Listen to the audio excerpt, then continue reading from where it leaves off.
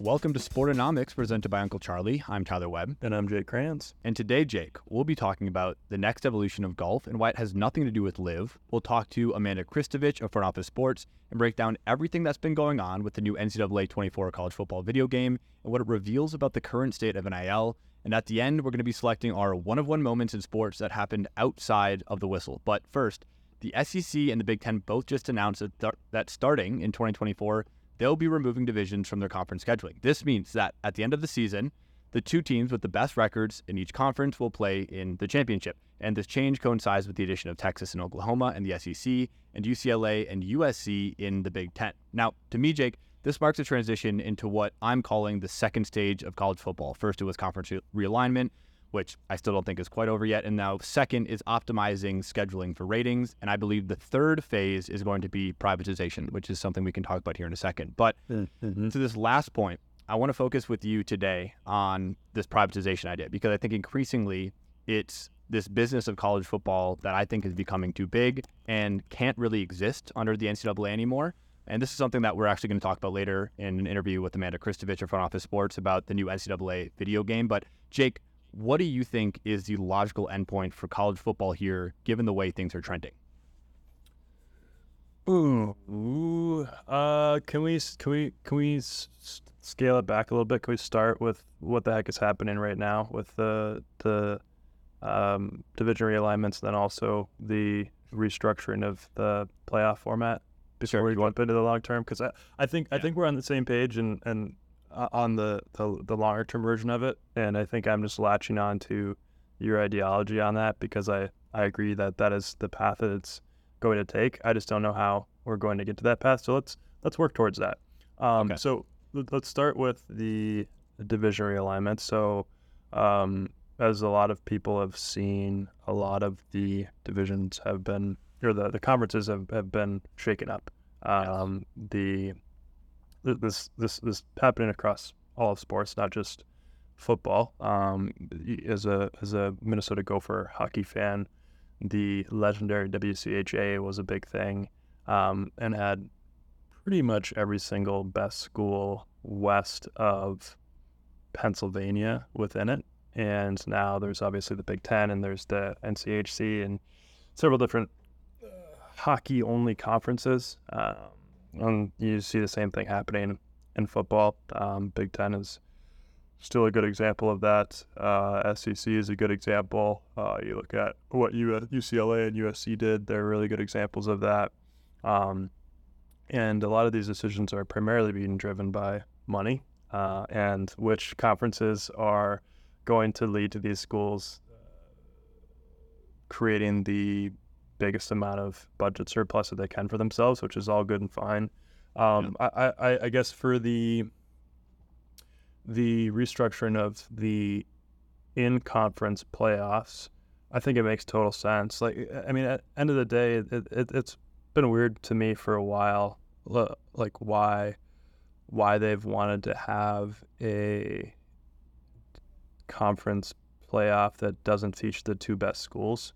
Like in the Big Ten, as an example, it should pretty much always be Ohio State and Michigan. Right, but they're in the same conference, so right, play.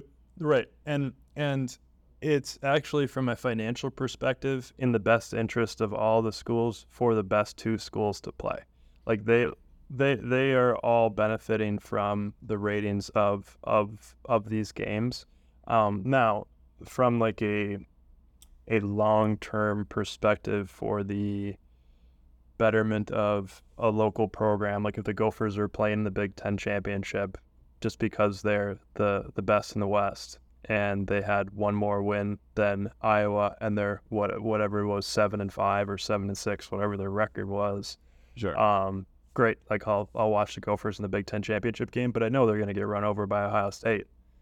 So that's the point I wanted to drill in on, because you're right. The reason this realignment is happening is because there's huge revenue distributions at stake here. You know, the Big Ten is reported to be making currently $70 million per school per year from their media deal, and when their new one gets signed with CBS or goes into action with CBS starting next year, the revenue distributions are reported to be as high as $10 million per school. So we're talking big money, and obviously as you consolidate the top programs at the very top, these TV contracts are just going to get bigger and bigger, right? That's why like a UCLA or USC would want to move over. Like they're playing with the island of misfit toys, and if they're able to latch onto the media deal or brand recognition of teams that already are dominant, like why not do that? Yeah, and I equated it to when we had all this realignment, you were just kind of setting up the pieces on the chessboard. All these conferences sort of saw the impending wave that was going to come of schools being shaken up. So it was kind of a, hey, we're just going to grab the best schools and we'll figure out how they fit into these divisions or how they fit into our conference later on. And I think now we're entering this stage 2 in which they're realizing, okay, yeah, there's been sort of a lull in realignment. You haven't seen a lot of schools moving conferences recently. And so now they're having to optimize for what I think is going to be the most important aspect of this phase 2, which is how do we get the best ratings out of these schools that have just joined our conference? And I think eliminating conferences or eliminating divisions rather is going to be one of those ways to say, you know what, we want to be able to see UCLA and USC possibly play each other. We want to be able to see Michigan and Ohio State possibly play each other, because as you, I think, get to what is probably going to be like 3 or 4 really premier college football conferences in the country, you're going to be battling out against some serious titans for having the best ratings. And I think the Big Ten saw what the SEC did when they stripped divisions, and they said that's going to give them the best shot to get the best ratings. And the next time their TV deal comes up, they're going to be able to cash in more than we're able to cash it. And they wanted to be able to play on that level playing field and say, no, we want to be able to, cash in and compete with them in terms of ratings. And I think that's really what's driving all of this. I think as we look forward, though, you have to look at, as these contracts get so big, again, we're talking about billions of dollars being shelled out for individual college sports. Do you think there ever exists a world, Jake, where these programs, these college football programs exist outside of the amateurism university model? I think we're nearing a tipping point, and I think only as we continue to consolidate talent of programs in 1, 2, 3, 4 different conferences are we going to see that get to the point where we say, all right, we can't just fake like this is an amateur level sport anymore.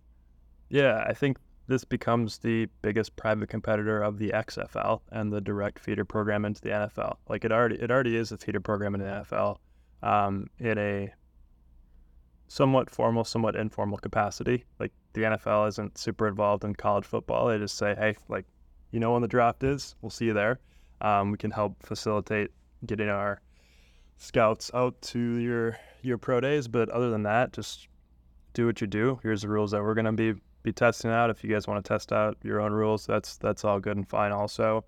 But I think that you and I are both aligned in the thinking that at some point these college programs are going to have so much regional power, both in terms of like the actual region that they're in, from like a fan perspective, but also in terms of the power that they have within their own college. Like they're a huge line item for a lot of their colleges, not only athletic departments, but also like the broader budget for the entire university. And who's to say like we get 10, 15 years down the road and Alabama football is like, you know what?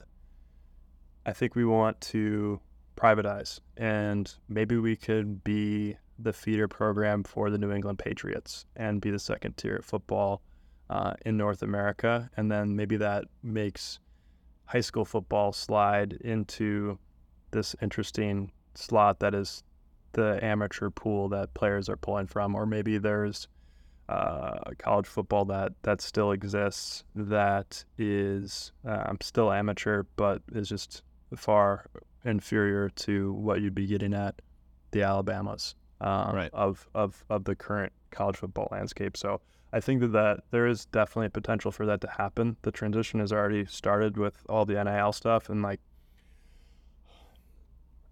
it's difficult to know exactly what conversations are being had and where the money is coming from for a lot of these athletes at the bigger programs. But I think it would be ludicrous to say that the NIL rules have not accelerated the rate at which athletes are able to get money from their schools.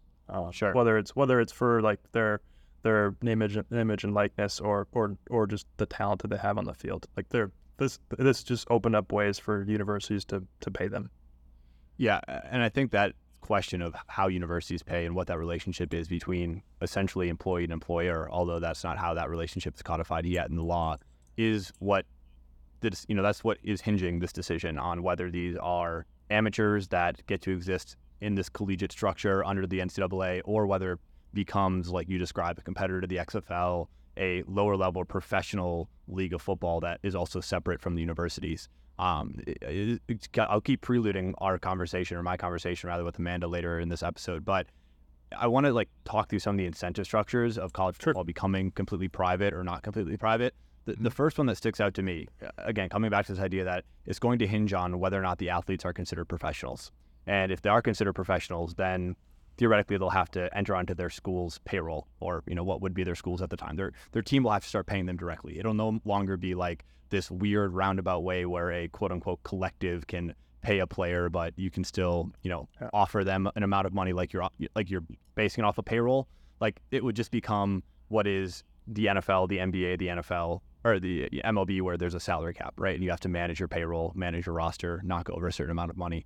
I think once that happens, that would obviously be great for the players. I think it'll be less great for the schools. They benefit hugely from this amateurism veneer, where they don't have to pay what would be their biggest cost, which is their employees, right? They have to pay coaches, obviously, they have to pay staff, but their biggest cost, if it came down to it, would be having to pay the 53 people on their roster. And in college football, it's much higher than that. But I'm curious, Jake, like what would be the benefit for these universities to go off and privatize? Because in all the research I'm doing, they'd have to start paying players, which they don't have to do right now. They would probably get cut off of the IV drip that is public funding that helps them run their program. Do you think there is enough pull for these schools, like speaking specifically the big Alabama, Georgias, Ohio States of the world, to say, hey, we're going to remove ourselves from the NCAA and become private? Like, what would be the point for them doing that? Yeah, let's look at the extreme first. So, program like Alabama, they don't need the public funding of the university to be financially sustainable on their own. Right, they'll be fine. So, on the very high end of the spectrum, that is likely the case for a lot of the biggest schools.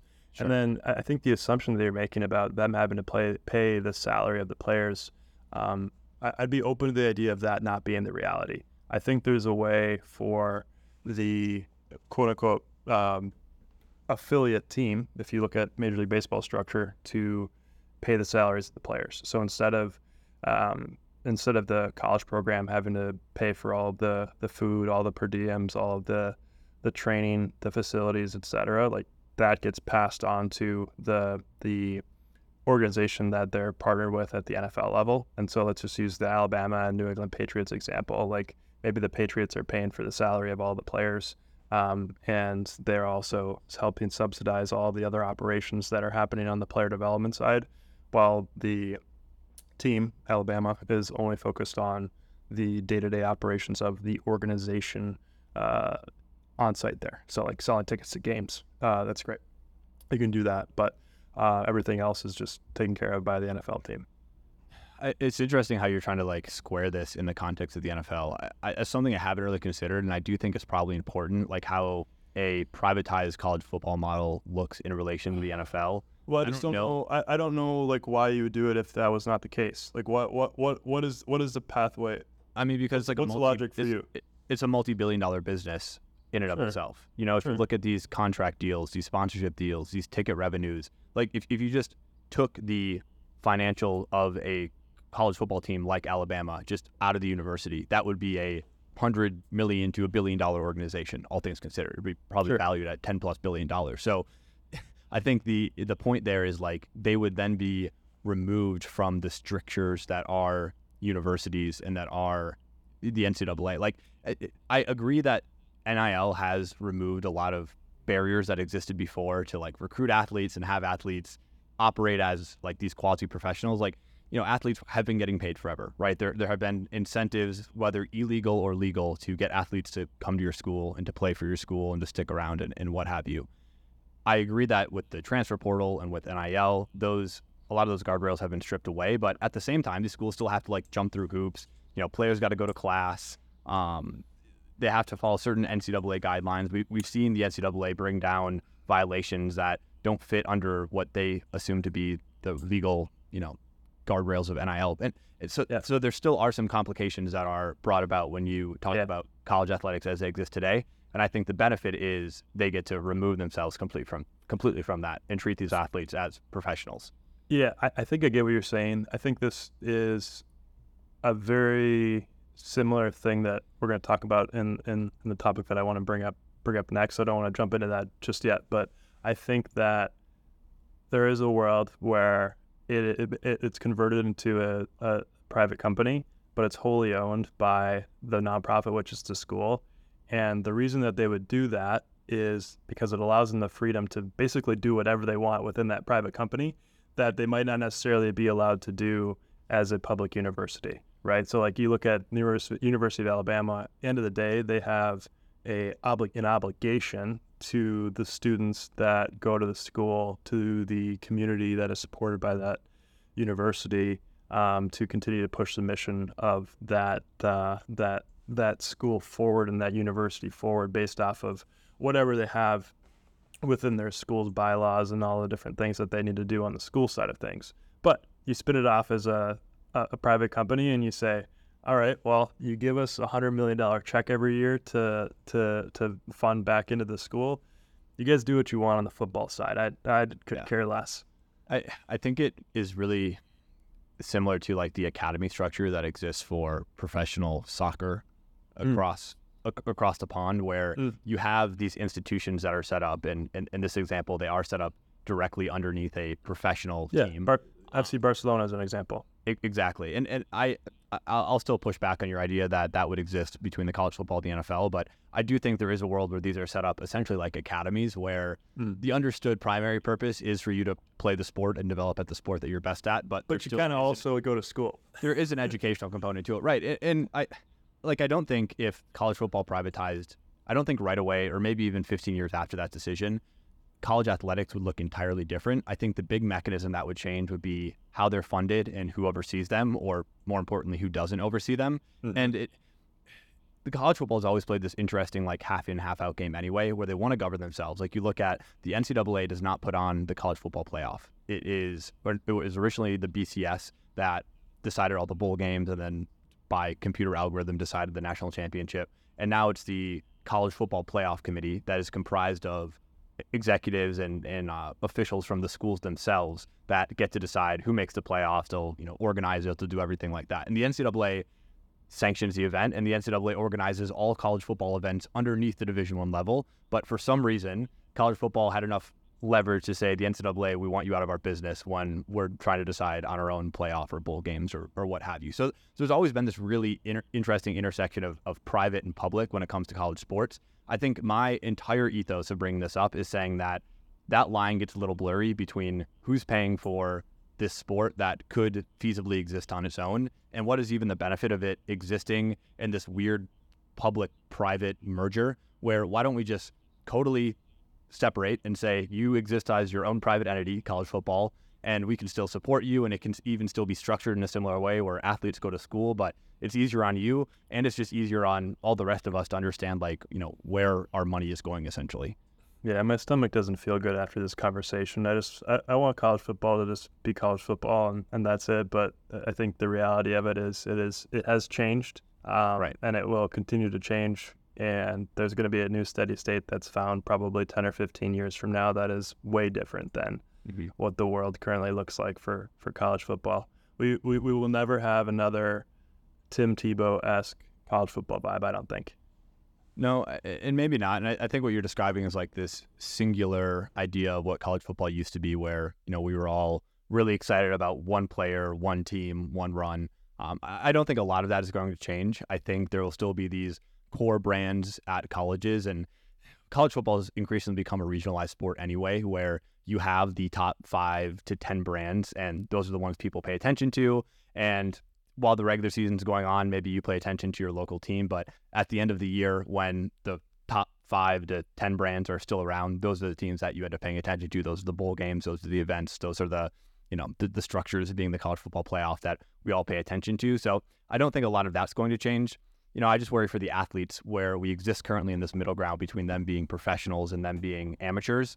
Yeah. They get the worst of both worlds where they're still considered amateurs, but they can be paid. So people say, well, you can be paid, so you don't have to, shut up. Why are you complaining? But at the same time, they're not technically considered professionals. They don't get granted all the same rights that other professional athletes do, which is being able to unionize, being able to negotiate in a collective way.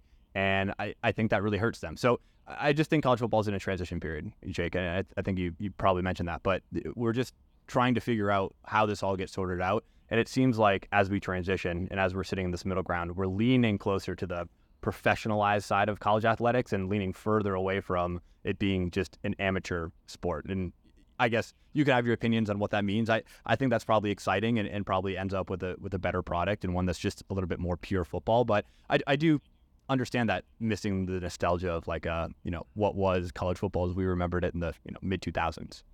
We shall see. Speaking of transitions, I think this is a great opportunity to transition into the next topic, which is oddly similar, but in a completely different sport. So this is the next evolution of this PGA Tour saga that we've been seeing play out over the course of the last month. This sport is also in a transition period, and this organization is a transition period, and a lot of that has been driven by Live Golf. But I think there's been a really sneaky, interesting thing that's been happening in the background that hasn't really been drawing a lot of attention to itself. That is probably a large part of the reason as to why they would actually go through that merger with Live Golf and the privatization of the PGA Tour. So this week, Fenway Sports Group they're an ownership group. They own the Red Sox, the Pittsburgh Penguins. I think they own a soccer team. I think they might own Man U. I can't remember what the actual soccer team is, but one of the soccer teams over in Europe. And they just bought the rights to the Boston team in the TGL Golf League, which is a league that was started by Tiger Woods and Rory McIlroy through their venture-backed company Tomorrow Sports, or TMRW, which is it's just Tiger's and Rory's initials combined into a single word. But they did this this week, and it had me thinking that golf is really just looking for a way to privatize what they do to create a larger financial vehicle for themselves. And so you saw that play out in the PGA Tour Live Golf merger. So they were able to privatize on that side of things, and it opened them up to an inflow of cash of upwards of billions of dollars that they'll be able to get from the Saudis. What it also allows them to do is it allows them to focus on investments that are outside of golf. We talked about this a little bit 2 or 3 weeks ago when we were talking about MLB Advanced Media and what they did in the early 2000s with the creation of the private partnership across all of their team members to create MLB Advanced Media, and that which turned into a multi-billion-dollar organization, which was later divvied up and sold out to Disney. And I think that golf is trying to do the same thing here. They have a moral and fiduciary responsibility to focus on their mission of just being the PGA. And so creating a private entity that is allowed to do pretty much whatever it wants is probably a really attractive thing for an organization like this. And so I guess I just want to get your take on two things. First thing is, now that we're a few weeks into the PGA and Live merger, how are you feeling about it? Is your stomach still churning? And then secondarily, what do you agree with my logic, or am I crazy? So I'll answer your first question first. I think the PGA screwed itself and exposed that they have a chink in their armor, which is, if you are committed to spending more money than we feel comfortable with spending over a course of 18 months, we will cave to your every demand. And obviously there's a bit of a different moral quandary when you consider TGL and the Saudi-backed Live Golf Tour, but I think the outcomes are the same. So what you had, and Jake, you described this really well last time we talked about why Live ended up merging, or why Live even existed in the first place. And you laid out that they were comfortable either A, spending as much money as they needed to drive the PGA out of business, or B, they were just going to fold into the PGA because they wanted to get to the negotiating table. And the quickest way to do that was posturing like they were willing to spend more money than PGA Golf was comfortable spending, and get them to submit and effectively say, hey, we wave the white flag, we give up, we'll finally come to the negotiating table with you. And the fact that the PGA set that standard, that if you're willing to just outlast them or attempt to outlast them, that they'll come to the negotiating table with you, strips all of their leverage. So this isn't me saying that TGL is trying to fold into what the PGA is doing.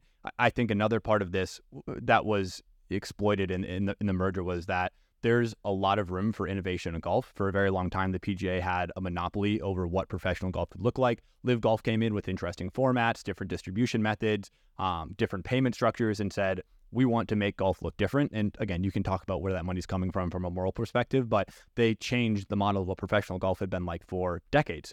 And it made the PGA uncomfortable enough to where they were willing to come to the negotiating table and likely integrate a lot of those changes that Live Golf implemented. And I think TGL is in a similar position where they, one, recognize that, okay, we're venture backed. If we're willing to spend more money than the PGA is willing to spend to compete with them, they might submit and let us come to the negotiating table, purchase us, invest in us, do something to help us continue to exist, or just buy us outright. Or secondly, there is an opportunity for golf to be shaken up. And I think, again, what this has revealed is that people are hungry for a different structure of golf. People are hungry for more drama in golf. And I think this TGL structure is a way for golf to innovate in a way that it hasn't been able to in the past. And I think it's probably better than what Live was even proposing to do, because it's so different from what golf has traditionally looked like. It's taking a much bigger swing, in my opinion. And I think that could result in even greater successes than what Live was even able to accomplish when going up against the PGA. So I just don't understand why they would do it if it weren't only for fear. Like, there has to be some type of strategic advantage that they see within the deals that they're doing in order to benefit the PGA. Like, there's got to be a reason for them to do this outside of just, we were worried that they were going to take over all of professional golf. It's literally an organization that had been around for a year versus one that's been around for over 100 years. And they had the financial runway to weather a storm of like at least probably 10 more years without it becoming a major issue for them. And they still had, I think, the majority of the best talent in the world. Like, there had to have been something in here more than just, we were worried that they would actually just spend us out of business, but maybe not. Yeah, I mean, I think it could come back to something that I have talked a lot about, which is the PGA's desire to reestablish a monopoly in golf. They were obviously in a compromised position, not only because there was a competitor that was backed by the Saudis and had unlimited money in Live Golf, but also because it forced them to finally change a lot of structures that had benefited them for a really long time. And folding in with the Saudis not only prevents them from these lawsuits that they were facing, and not only prevents them from burning cash that they had to spend to compete with the Saudis, but it also now allows them to regain control over what golf will look like on a global stage. And it's quite possible that they wanted to get their arms around this too. And to me, this looks like nipping something in the bud more than it looks like fully embracing, what could be the future. I do think there's a PR spin that you can put on this, which is the PGA is forward thinking and investing in its players and investing in new tech that can enable golf for everybody, blah, blah, blah, blah, blah. You've probably heard all the jargon, and I'm sure that's pretty much how they're spinning it. But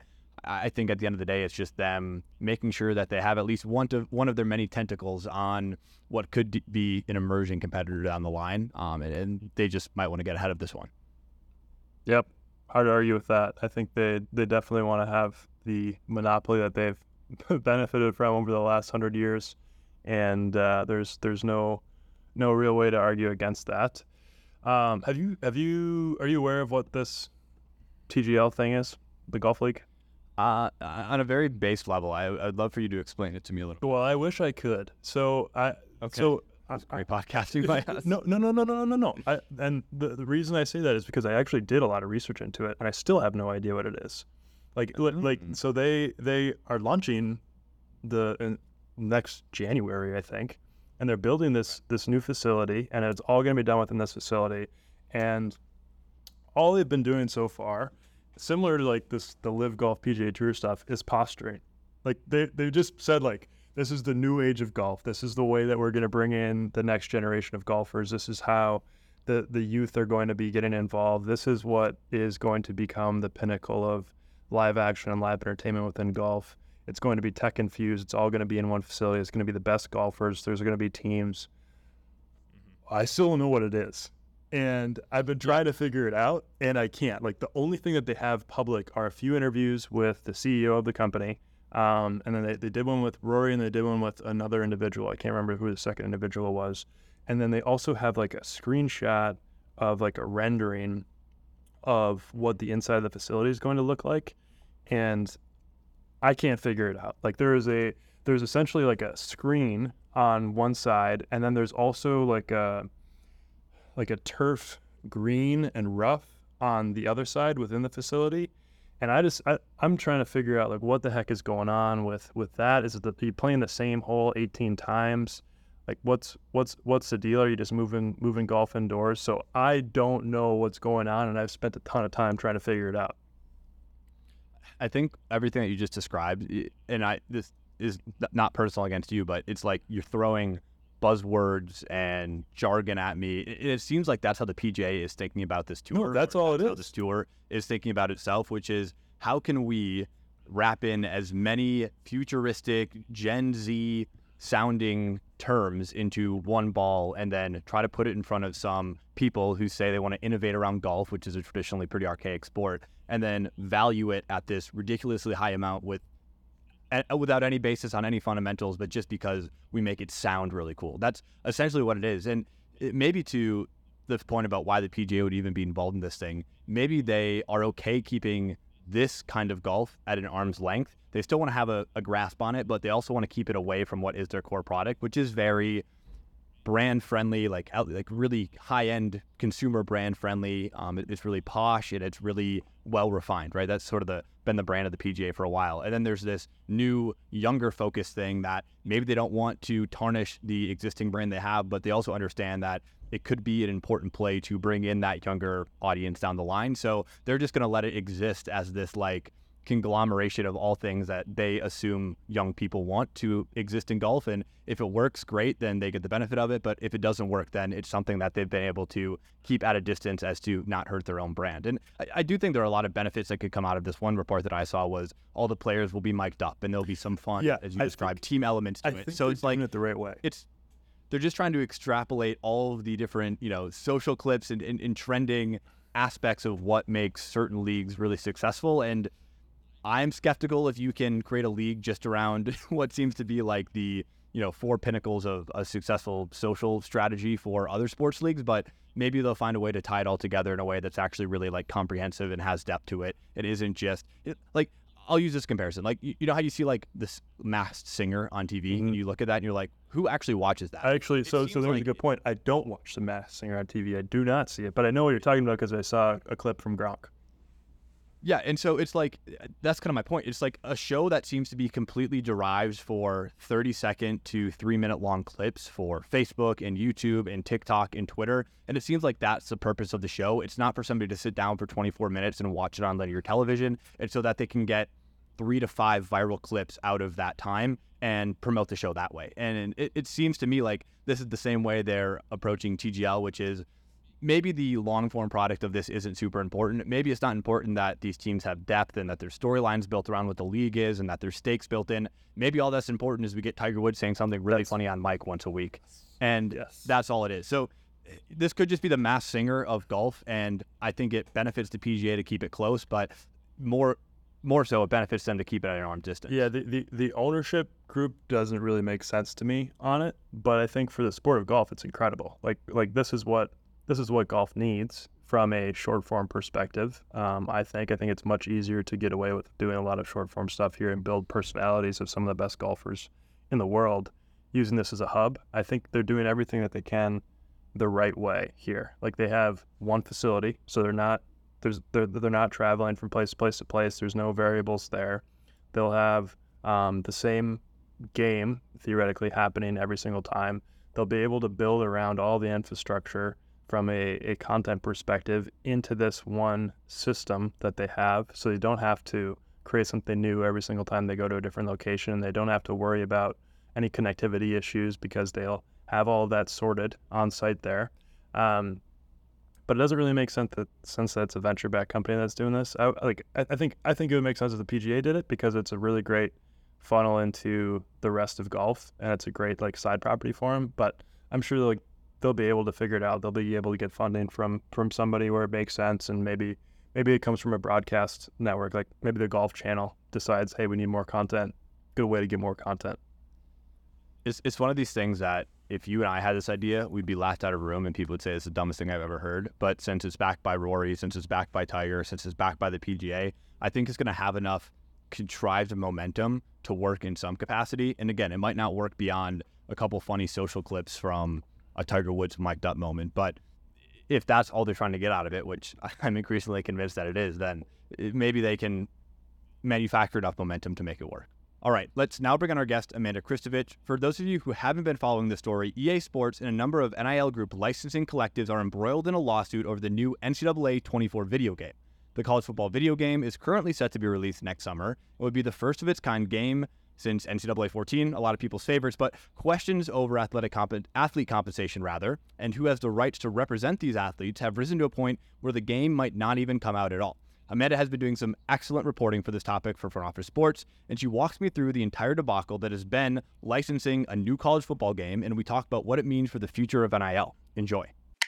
Amanda, thank you for joining me. I'm really excited to talk about this whole NCAA 24 lawsuit. You've been somebody that I've been following their coverage of the most. I think you've had the best beat on this. For people that maybe aren't aware or haven't been following the story as closely, can you give us a brief rundown on the events that have transpired to get us to what hopefully is an NCAA video game release next summer, but is increasingly seeming unlikely? Yeah. I'll try to give you like the short version that is essentially a little over a decade. Well, actually, well over a decade of history. So EA started making college football and basketball games in 1998 with players. I'm sure some of your listeners, viewers have played those games.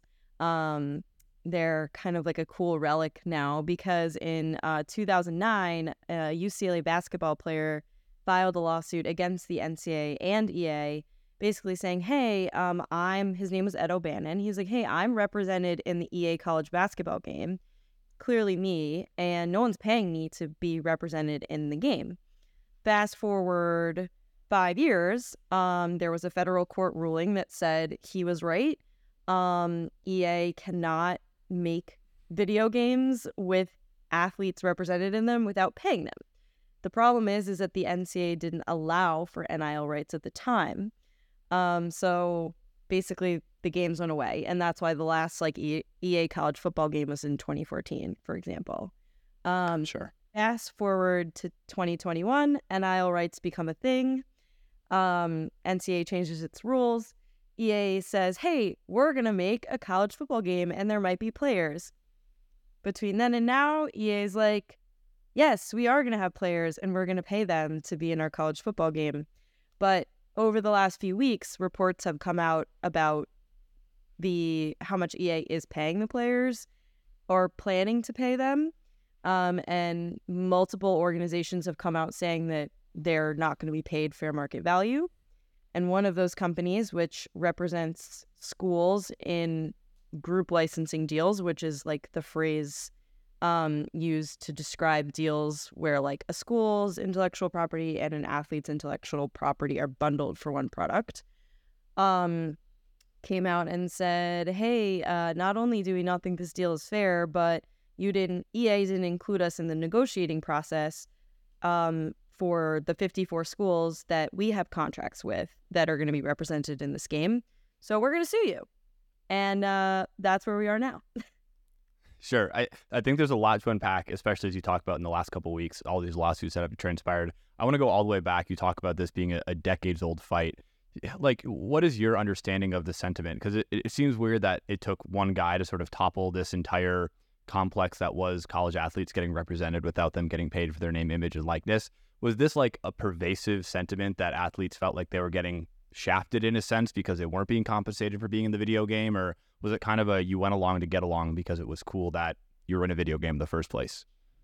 Yeah, it's funny because there's a great book about this called Indentured, about sort of the rise of the college athlete compensation advocacy movement, like writ large.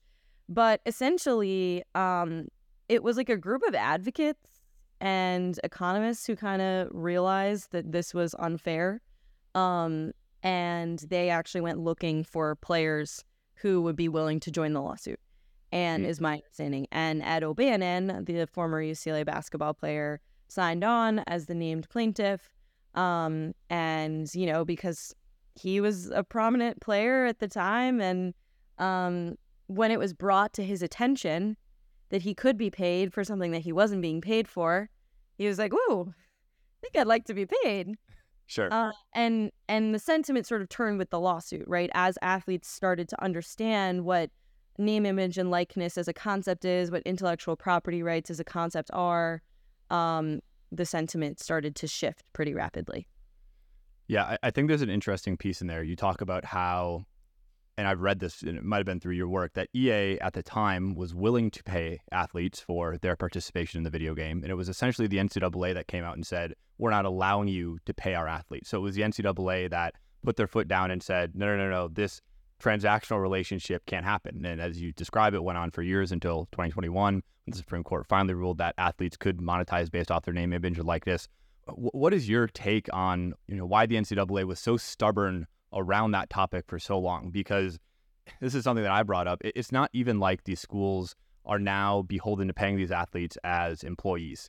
The money is not coming from the schools, which comprise the NCAA. So there seems to be no relationship that the NCAA should even have an issue with. But for so long, they did have an issue with athletes being able to monetize their name, image, or likeness. What is your understanding of why it took so long for us to even get to this point? Yeah, so a few things I would love to just touch on. So yes, you're correct. EA did their original contracts with the NCAA and the conferences and the schools, right? Because at the time the NCAA claimed they owned the rights to athletes' name, image, and likeness. So like because athletes would actually sign those rights away when they would become NCAA athletes. Every person in this country has the right to their name, image, and likeness. Athletes would sign it away as part of their, like papers that they signed when they got to. Sure. So EA, it's like EA was willing to pay whoever legally had the rights to those things. At the time, NCAA claimed it was them. Obviously, the courts ruled differently. And then I also just want to point out that there is this really common discrepancy. So there was a Supreme Court ruling in 2021 over athlete compensation. It wasn't actually what made NIL legal, quote unquote. Okay. NIL was going to happen either way. Basically, the NCAA had decided that they were going to change their rules because state laws started saying, in our state, the NCAA legally is not allowed to prohibit NIL. Okay. The connection to the lawsuit is that the lawsuit was over like how many benefits schools could give athletes as part of like their package, right? And the legalese of that basically said that as it relates to any athlete compensation, the NCAA does not have a lot of authority to limit this, to regulate it or whatever, which is why the NCAAs, they waited for this decision to come out to see how strict their NIL rules could be, realized they could not be strict, and that's when they changed the rules. Now answering your question. Sure. The NCAA had a very tight grip on the concept of amateurism. It's the business model that makes the entire industry work, which is that you pay everybody but the players, right? The players are not professionals, so they don't get salaries, they don't get workers' compensation, they're not entitled to any rights afforded to any employees in the United States, okay? The concern with NIL was that if you give athletes NIL rights, they might look more like professionals, which could start to chip away at that amateurism model, even though logically the average student has the right to their name, image, and likeness. They don't sign it away, right? Like, I wasn't an athlete. I was just a student. I could use my NIL as I saw fit. Sure. So in a way, it's making them more like regular students. But the NCAA was concerned about that. And then they were also, there were a bunch of other straw man arguments that I won't bore you with. But essentially, they just want to make sure that they maintain amateurism, the concept that the schools don't pay the players to be employees. And they were concerned NIL was going to change that.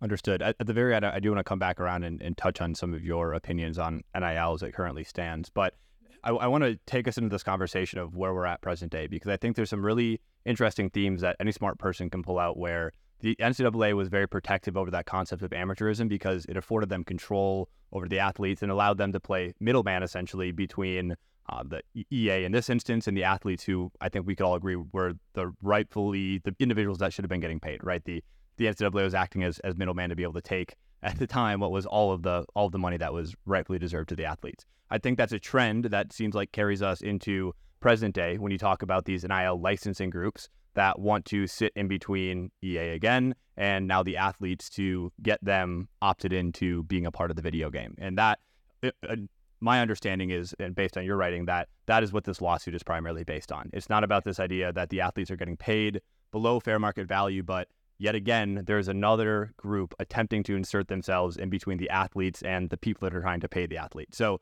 with that in mind, where are we at today with these lawsuits? Yeah, so it's a really interesting situation that has arisen. I would like it. It's a power vacuum, right? Mm-hmm. Because when the NIL rules changed in 2021, the NCAA officials were like, there will not be group licensing deals, okay? There will not be jersey deals. There will not be video game deals. The reason that they said this was because in the pros, all those deals are negotiated by players' unions. Oh. College athletes don't have a players' union because they're not professionals. Therefore, group licensing is not possible. Companies like the Brandar Group, which is the plaintiff in the lawsuit, and One Team Partners, which is the company that EA contracted, came into the space and said, actually, that's not true. We can negotiate these deals. We can facilitate them. We, quote unquote, represent athletes, okay? They're not athletes' agents. They say they represent athletes, neither of them technically, officially, like they're not their agents, they're not their agents. Sure. Okay? But they said, we are on behalf of the players and the schools, we're going to go to these companies, we're going to help them facilitate these deals, right? And instead of being something that collectively the athletes sign on to, like they would with a players union would do for them, they're opt-in. So in the case of EA, athletes will have the opportunity one by one to opt into whatever deal EA and One Team decide to offer, okay?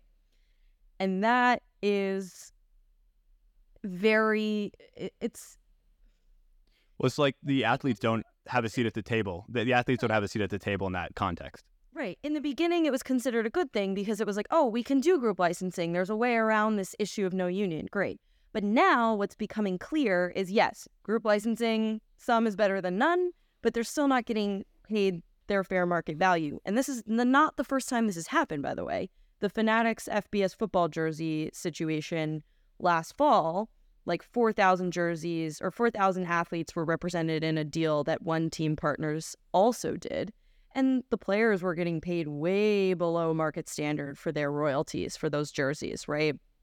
And it's going to be similar here. The reports are suggesting that EA isn't going to be offering any royalties, which is where the money is for when you're represented in a football game. That initial check that you get is not really a big deal. What you want is the royalties. And even though EA has said, well, that's just speculation, they also have not disputed that they're not planning to offer royalties. So just wanted to put that out there. Sure. In this power vacuum, as you describe it, who gives a One Team Partners or the Brandar Group, which is the plaintiff in this new lawsuit, the permission to essentially wedge themselves in between players and EA? Because it seems like, as you describe, there's a power vacuum, but all of a sudden it's, I think of the Michael Scott just declaring bankruptcy. Like the fact that they just say that they now represent athletes seems to be good enough for them to squarely put themselves in the middle and obviously get a piece of the pie of the the money that's flowing between the athletes and EA. So is there a group, does the NCAA have a part in this to say, yes, you can represent athletes, or are they just saying that themselves? They're kind of saying that themselves and they're kind of not. So like with the case of one team, they do deals in the pros for group licensing, as they have a track record, well, right? So they have a track record, and so does Brand Our Group, sort of being able to facilitate these sorts of more complicated partnerships. So in this case, EA went to one team and said, hey, we want you to create this offer, right? It's an offer to athletes. One team said, okay, right? Brand Our Group has they sign contracts with schools. And so those contracts say, hey, we are going to be the exclusive negotiator on your behalf, right, for these group licensing NIL deals. Oh, and by the way, we're also going to be the exclusive negotiating partner for the athletes at your schools who, quote unquote, choose to opt in to have us work with them or work for them. Do you see what I'm saying? Sure. So it's like kind of is, kind of isn't. But again, they're not agents and they're not unions. And those are the two types of entities in the sports space that directly represent the interests of players. And these are not that. Sure. Can we hammer in for a second on this idea of a players union existing on the college level? So you mentioned that it seems like the hurdle to overcome is that these athletes, even with NIL, are still not considered professionals. They still have a label of amateurs on them. And with that, they're not allowed by the Supreme Court ruling or by the NCAA to form a union. Like, it seems to me like that would be the best path forward. But, walk me through that. Yeah. So it's basically really a question of like federal labor law. Okay, the short way to explain this is, so if you remember in 2014, the Northwestern football team tried to unionize. Okay, yes. The way you unionize, right, is you go to the if you are in the private sector, okay? In the public sector, it's like through your state and your city, whatever. Private sector, you go to the National Labor Relations Board and you say, we are an entity of employees who, under the United States labor laws, are eligible to form a union, and we would like to form a union, and we would like you to recognize us as a union, right? The Northwestern players tried that. Ultimately, the NLRB did not rule in their favor, not because the NLRB didn't think that they could be employees, but because the NLRB was concerned that if they gave the Northwestern players a union, all the public school athletes wouldn't be able to form a union because the NLRB doesn't have jurisdiction over the public sector, right? Okay. So that's who makes this decision. There is another case currently winding through the NLRB right now that theoretically would apply to public and private school athletes. That could be a deciding factor about whether there could be a union. There's a hearing in November. If federal labor law finds that there can be a union, that athletes are employees and or are eligible to form a union, right? Then there are organizations kind of floating around who are like ready to be that, sure, right? Yeah. But really, it's just a question of, and then there's also a federal court case about whether or not athletes are deemed employees, and if they're deemed employees, then they could. Great, they're employees, then they could go to the NLRB if this other case doesn't work out. It's very complicated, but like multiple people are trying to get it to happen is my point. I completely understand. So, as you describe this, it really seems like the Wild West, like the Supreme Court set this whole NIL domino into motion, and now we just have to play defense, and, just like all these organizations are just, as you described, filling a power vacuum that wasn't really planned around. I don't want to go through this conversation without talking about EA, because I do not think they're without fault in this whole ordeal. And I think one of the enticing parts of this story to a lot of people are the numbers that you report on, like the reported payouts for individual athletes. And I remember seeing early on in your reporting, the one team partners talked about how each athlete across all Division I schools would be paid the same. And that immediately struck me. That was the first time, admittedly, my flags went up saying, I don't think this game is going to come out in 2024 or as smoothly as EA is assuming, just because it seemed like there would be some natural tension in thinking that Caleb Williams would be making as much money as the backup punter on James Madison University. So can you talk a little bit about this payout structure that EA proposed? You talked about how it was an offer. I don't know if there was negotiations back and forth. It's obviously hard to negotiate when there's not one central body representing all collegiate athletes. But can you talk about this offer and maybe, against the backdrop of how EA works with the NFL? Because I understand that that relationship looks a little differently than a lot of people might assume. Right. So, the Brandar Group spoke with EA, and the Brandar Group told me that they raised concerns with what EA was considering as far as a pay structure went, like over the last couple of years while they were sort of mulling all this over.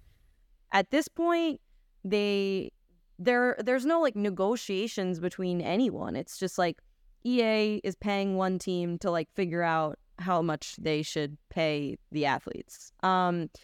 Structure, like you said, that has been reported, not confirmed on the record by anyone, but some of my fabulous, I guess counterparts at other outlets have reported that it's like more or less going to be a $500 check per athlete plus no royalties. Okay. Right. So the issue is not that all the athletes would be paid the same amount. That's actually pretty standard as far as a video game goes. Like, no matter how famous you are. The only difference, my understanding, would be like the athletes who are featured on the cover get paid extra. That's not the problem. The problem is, and even the $500 sign-up check isn't the problem. The problem is the lack of royalties. Because in every professional sports video game, and every video game that represents real human beings who actually exist in the world, you have to pay them royalties. That's the industry standard, period, full stop. And that's where the money is, right? Those are 5-figure checks that these kids could be getting multiple times a year, right? Or at least once a year, however, depending on however often they want to send out royalties checks, right? They could be making those royalties for the rest of their lives as long as the game is being sold. So the $500 check, that's not the issue. And that's what EA is trying to say is the issue. EA is trying to say, well, they've gone to other outlets and said, oh, well, we haven't decided how much we're paying the athletes. So like, don't judge us on the $500 thing. And it's like, well, you haven't disputed the fact that you're not paying royalties, and that's what you pay literally everybody else. And that's where the money is. Sure. Do you think that comes, and I'm now asking you to put on some tinfoil hat here, but do you think that just comes with the territory of assuming these athletes don't have the same amount of leverage as an NFLPA does, assuming that's who EA is negotiating with at the NFL level? Yeah. They don't have anyone to negotiate with, and that's not EA's fault, right? They don't have anyone to negotiate with, so they're setting the industry standard. It's a take it or leave it deal. So they're not incentivized to make it a good deal unless the athletes choose not to opt in. Yeah. So as you've been so kind to lay this all out for me, I can only imagine as a student athlete how overwhelming this must be. I don't know what their communication channels are like at their schools. It's likely that the schools probably don't even know what's going on and what latest reports are true and not true. It is very possible that your reporting is being relied on by a lot of school administrators and student athletes specifically to understand what is going to happen in something that really affects their life, as we talk about. Like, having your name, image, and likeness represented now should be something that you can profit off of and make, hopefully significant amount of money. But the fact that there seems to be all this obscurity wrapped around it is probably really frustrating as an athlete. Have you talked or heard of any athletes, like what they're getting communicated to, how much they know, and just what their general sentiment is about this whole thing? Yeah, I mean, I've spoken to a lot of athletes over the last couple of years just about NIL in general, and there's such a huge disparity in knowledge. Like, there's such a big knowledge gap. There are athletes who have become so like savvy with NIL that they have gone on post-college to make careers in the space, right? And then there are athletes who have like never done any deals because they didn't know they could. They didn't understand it. They didn't think that anyone would want to pay them, which if any athlete is seeing this, I don't care who you are, someone wants to pay you. So like, look into that. But it's really difficult, and a lot of them don't have the resources, right? Like you need like agents and lawyers to do these sorts of deals. And a lot of athletes don't have that. So, I would say by and large, unless you're a big name, like with a deal like EA, you're thinking to yourself, maybe $500 is better than none, right? And they're all going to have to decide whether or not they want to just take this sort of meager check that they're being given, or they want to try to hold out for a better deal. But then again, like that assumes that they know that there could be a better deal. I didn't know like industry standard, and like I cover this. Like I didn't learn about that until I started covering this, right? So, Right. I mean, they might not even know what they're missing. Yeah. Where does this deal stand now? So it came out that EA still suspects or expects the game to be out in 2024, next summer. I remain skeptical. It seems like there's a lot of hurdles that they have to overcome. What would a timeline on a lawsuit like this be? Is this a lawsuit that needs to get sorted out before the game is allowed to move forward? Like, where do we stand with this game actually coming out on time? I mean, look, they say it's coming out on time. Again, like it's like I'm not an expert on like how long it takes to like make avatars and stuff, but what I can also tell you is like they haven't even started offering the deal to the players. So to nail in really quickly on the lawsuit that the Brander Group has filed for, they claim to represent, or maybe they do represent, 54 Division I schools, and as you describe, their representation of those schools also allows them to represent those athletes that go to those schools in the case of them being in this game. So what, it's maybe it's not obvious, but to me, I assume that they're getting some chunk of change that's flowing from EA to the athletes, acting as a mediary there. Is this enforceable? Like, again, it seems like they just kind of stepped in and said, okay, we're representing you. I assume they have some contractual obligations with the schools, but like, is it enforceable that they're the ones that get to represent the school, or could EA say no, we're going to work directly with them? Like, how do you see this all shaking out, and do they have a leg to stand on here, I suppose?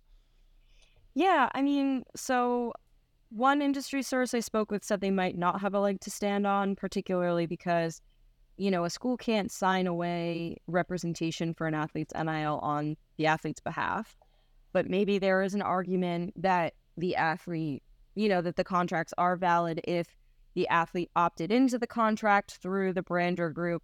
But then my question is, well, how many of those athletes at these football players at these schools actually did that? I'm actually waiting for an answer on that question. So I definitely think that like it's possible they have a leg to stand on. But again, this industry source also said, well, it often in like the way that these sorts of like landscape issues work is if there's not one entity that represents everybody, then like this claim may not really be valid, because who's to say the Brander Group or one team or somebody else, you know what I mean? So it's really going to be up to the courts.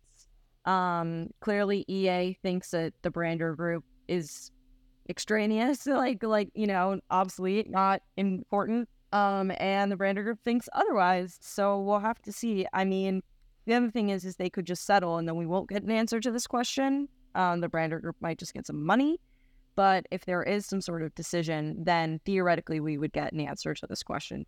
Sorry that that's like super inconclusive, but that's the way that reporting on cases works, unfortunately. Yeah, I figured. So I teased earlier that we were going to come back to this, but I want to know, as you now consider this, which I think is one of the more public cases about how NIL has affected college athletics writ large, like how would you describe or categorize the state of NIL in college athletics today? Because to me, this example seems to really indicate that there's a lot of things that we have yet to figure out as a country. Like saying NIL is open for business was never going to be good enough. So, what do you think this shows or explores about, how NIL is working today? I think what this shows is that, I mean, look, NIL is a good thing, period, full stop, right? I don't want anybody to say that the issues with it mean that it's not, that it should never have happened, because that's definitely not the case. Everyone is benefiting from it. But what I think this issue shows is that not allowing athletes to have certain representation and certain rights that professional athletes do, right, by the definition of being a professional, there is a lot of opportunity for exploitation.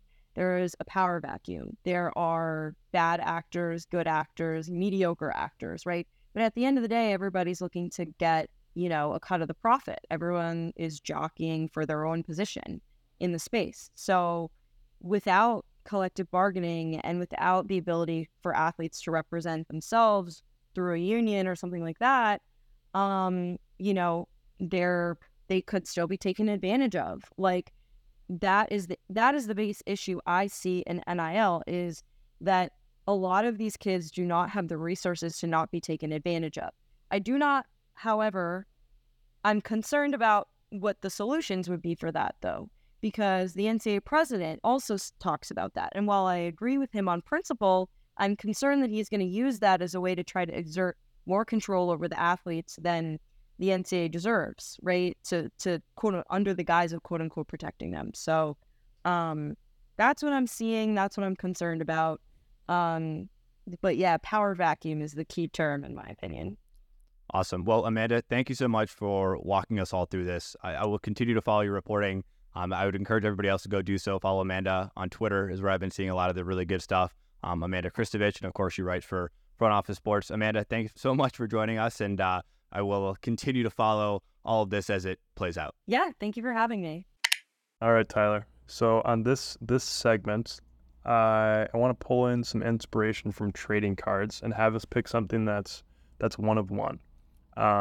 We each have one selection for this moment. It's kind of similar to a draft, but also dissimilar to a draft because we're only drafting one thing. So if you were a team, you would basically have to put all of your marbles into this singular pick. To get it started, I naturally picked a very confusing topic to start with, and I wanted us to pick a one-of-one moment of the thing that happened outside of the whistle. So something connected to sports that did not happen on the playing field. So something that would happen on the playing field, as an example, the catch. Something that didn't happen on the playing field, as an example, the guy that caught that ball at the Cubs game. I forget whatever his name was. So that would be Steve Bartman. Yeah, yep. That would be a really great example. So would you like to go first? Or you want me to go first? I'll go first. This was an interesting thought experiment. It really relied on my sports fandom. These aren't really things that you could look up and reference online. No. It's kind of stuff that you had to experience personally. But I did feel like that was a good filter for picking these moments, because if I had to rack my brain a lot for them, they probably wouldn't be the one-of-one moment that I needed. So my one-of-one moment, the trading card that I would buy stock in, essentially was how I was thinking about it, was the Michael Jordan "I'm Back" press release announcement. And the reason I picked this is because this is like a format, a meme format essentially, that has transcended time. Like, most of the people that reference this meme these days online were not alive or were not aware of it when it happened in the late 90s, but at the time, earth-shattering release that was Michael Jordan announcing in a simple press release 2 words, "I'm back," coming out of retirement, was a huge deal and led to a couple more championships for the Chicago Bulls. But secondarily, it is a format or a sentiment. It's kind of evolved into this, meme format / sentiment / really cool thing to say that has transcended time and still very much plays today. So if I could make one trading card, it would be Michael Jordan's press release saying "I'm back" as he comes out of retirement. That is a wonderful selection. Normally, I would try to disparage your selection as much as I possibly could because I feel that it is my obligation. I think your selection was far superior to my selection, actually. Thank you. And yours is a really great moment. I went for the shock factor on mine, and this is a moment that I don't think a lot of people are aware of, but for those that are, it is incredible. So my selection for the one-of-one moment on things that happened in sports outside of the sports themselves, this is a halftime promotion. It is a monkey riding a dog. Have you ever seen those videos? I have, and I'll lay the groundwork for people. I did a lot of research into what NFL halftime shows were like before the spectacle that we understand today, which is like an entire concert. And if I remember correctly, this was in the era of NFL halftime shows where they really didn't know what the fuck they were doing, and they were willing to roll anybody out there. At one point, there was an Elvis impersonator, not the real Elvis, an Elvis impersonator that performed at the NFL halftime show. So was this during that era, Jake, of like just crazy shit the NFL was trying to do? It absolutely was. I think it actually started with the rodeo. So they would just put a little monkey on a dog and put him in there in between the bull riding sessions. But it was just an iconic moment for me. The runner-up that I had to this, I think this is just a monkey summer for me. I don't know why I'm so interested in monkeys right now, but the runner-up for me was Jack the chimpanzee. You ever see the movie MVP, Most Valuable Primate? I have not. Okay, so this is iconic. So take the concept of monkey riding a dog, get rid of the dog, and put skates on the monkey. The monkey could actually skate and hold a stick and shoot the puck. It was actually insane. And that happened in the movie, but it also happened outside the movie during between period intermissions at hockey games. The most incredible thing. The chimpanzee's name is Jack. So that'd be my one of two moment. Got it. I'll list off some other honorable mentions that I had. One was Marshawn Lynch saying, "I'm just here so I won't get fined." Great moment. Another line that seems to stand the test of time. I had LeBron's The Decision. I think the ripples that had across just the NBA, like not only as a spectacle on TV, but just as what it meant for player movement was pretty big. Two more serious notes. I had Jackie Robinson appearing for the Dodgers, or maybe you could say getting signed by the Dodgers if you wanted to relate it to outside the whistle. George Bush's pitch on 9/11, or the game after 9/11, my infatuation with that and how he ripped it right down the middle. Yeah.